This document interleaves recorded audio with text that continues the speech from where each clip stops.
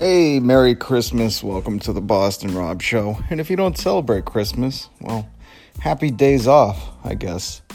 Because I'm always curious as to how, for a separation between church and state, how is it that collectively the entire country of America has accepted, except for certain capitalist retailers, to shut down for, a day and a half, close early Christmas Eve, and everything closes down, at least in Puritan New England, for Christmas. I'm just curious as to that. Like, why do we pick that one? Is it because, A, everybody would be trying to take that day off anyways? So as a society, we recognize, okay, a ton of people are going to try to be taking this day off. Let's just make it a holiday. Or B, they didn't want to go with the other holiday that's relatively close to this one in Hanukkah, because then we'd be getting 8 days off. Which, listen, even though I love celebrating Christ's birthday, it seriously is probably my favorite one of, because I like Halloween a lot, but I like the meaning of, I like what Christ's, Mas Christ. Is that a Spanish word, by the way? Is it more Christ? Mas Christ? I don't know. This is not NPR's podcast of breaking down words and sayings. I forget what that show is, but I love it. When they're like, you know how okay came into existence? It was actually in New England, and I did see that episode. It's on YouTube if you want to watch it. I think it was Vox, though, not NPR. All right, now I'm getting so far down the road. Let me reel it back in here.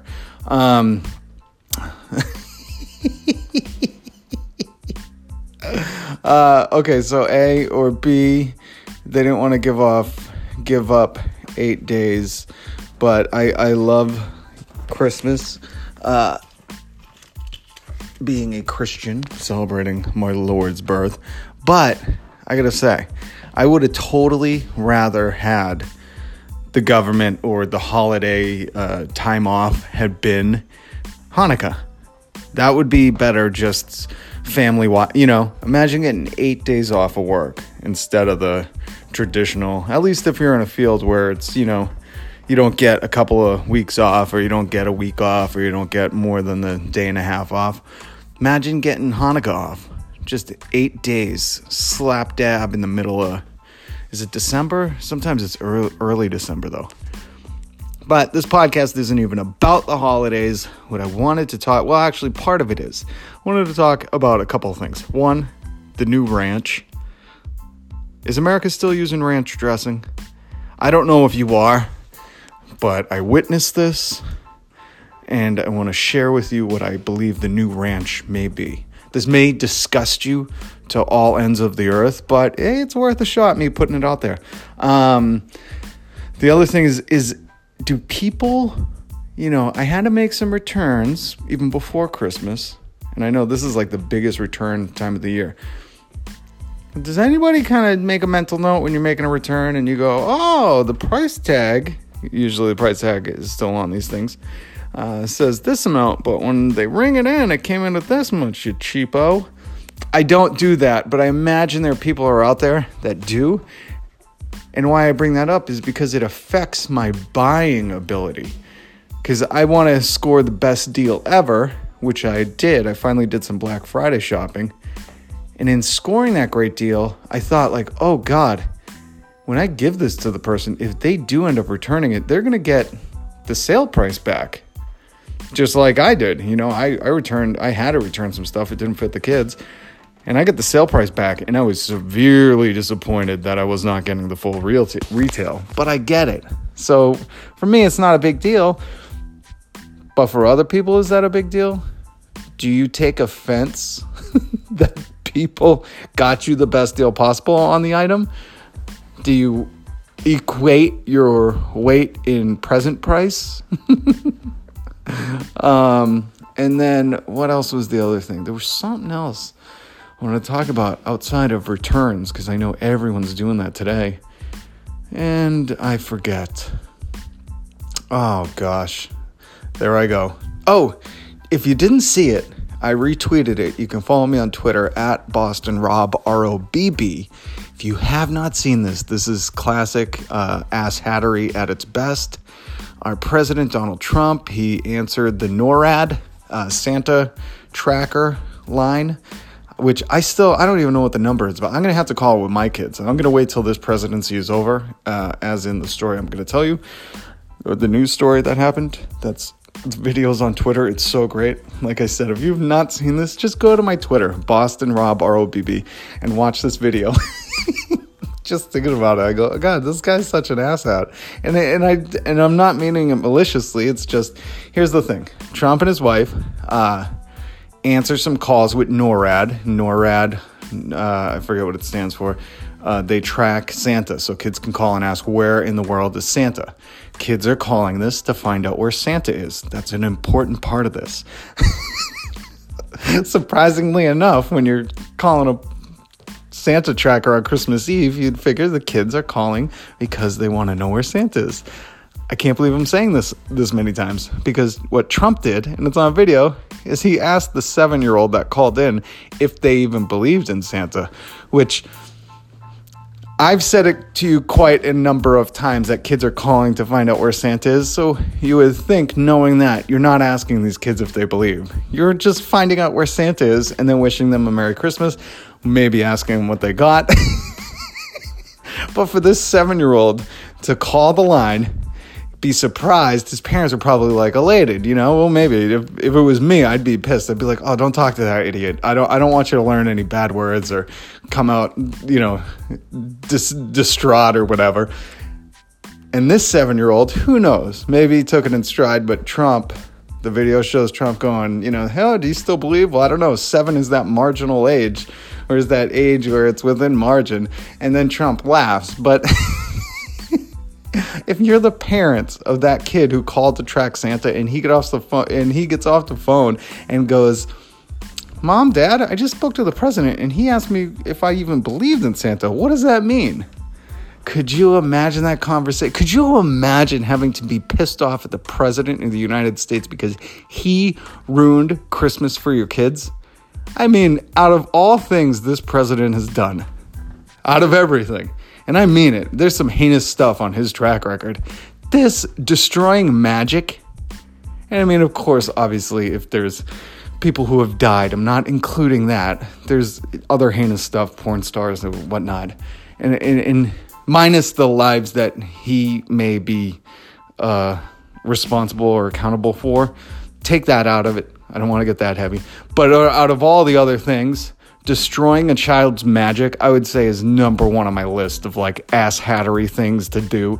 And this guy did it. Trump knows no low. He is like the alcoholic barreling towards a rock bottom. And just when you think they've hit a rock bottom, that person careens out of control and just hits another one. And the rest of the world stands back and goes, wow, I didn't know life could get that shoddy.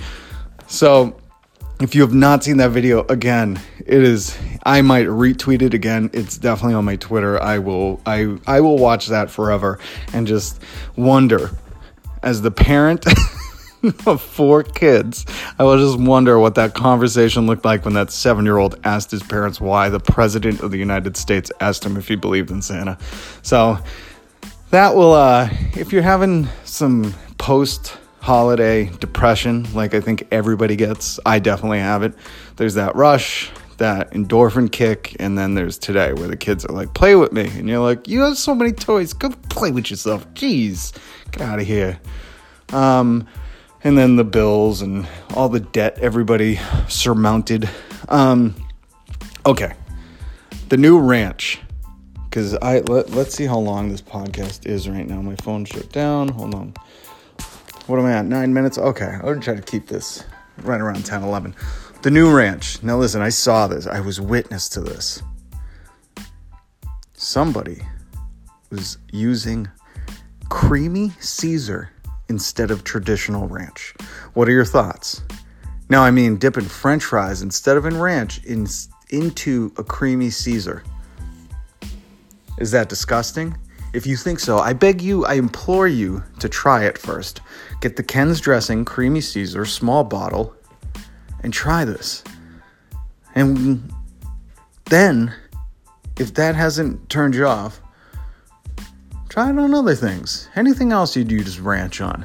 I'm telling you, it's better than ranch. And the reason I say that is because that someone is me.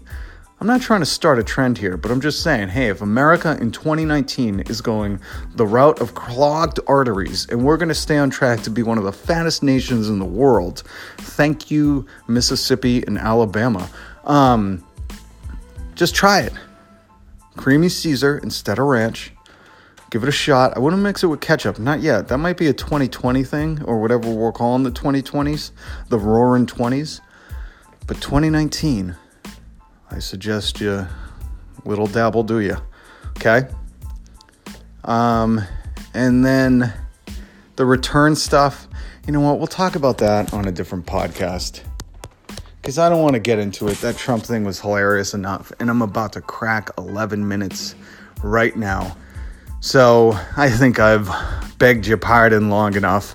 I really, really hope you have a Happy Hanukkah, a Merry Christmas, a good New Year, whatever it is you celebrate. I don't give a rip. What I do care about is that everybody is kind to each other. You know, that's the biggest thing. Love one another. My God said that. That was his biggest rule. Hey, you got to love one another. You do that, other things will fall into place. Because I know there's people out there that need it. Okay, thank you for listening to the Boston Rob Show. I am him, Boston Rob. Make sure you follow me on Twitter to see the ass hat that we have for a president. Ask a 7-year-old who's calling a Santa tracker line if he believes. Gosh, it's like SNL in real life. Like SNL can't even write that good because that is the pinnacle of comedy. Just being that... that much of adult, I don't know, that thick in the head, I don't know. And this isn't Republican or Democrat. This is like just everyday people. It's like, how are you going to ask a 7-year-old who's calling the Santa line? We got to get this guy away from any kind of holiday stuff. You could just tell in the video too. If you watch the other videos, he's not good with children. You know, we know he didn't raise his kids. Come on. And the way he was raised was probably like, what do you want for Christmas there, old Donnie? How about being a tax haven for your papa? So I'm going on. I'm cracking 12 minutes now, and I didn't want to do that. Almost 13 minutes. All right, you filthy animals. Go on. I'm going to podcast a little bit later. We'll talk returns. We'll talk more Christmas stuff. We'll talk New Year's, what to expect in 2019, and maybe some of the best stuff from 2018. If you haven't seen it, go watch Mowgli, The Legend of the Jungle. I think that's what it's called. Fantastic, and it's on Netflix. I think I told you about that before, but that is one of my favorites so far this year. It is not for young kids. I've said that before. Definitely not. I watched it first because I thought I was going to watch it with my kids, and it is a violent animal movie. It's everything you wanted from the Animals Fight Each Other series on Discovery that they had a long time ago that was just a flop. This movie is animals fighting each other. So, again, thank you for listening. I am Boston Rob. Follow me on all social media. Listen to my podcast, and you can listen to me not this Monday, next Monday on WM 91.7 Salem. Thank you. Peace. Spread love. Much love.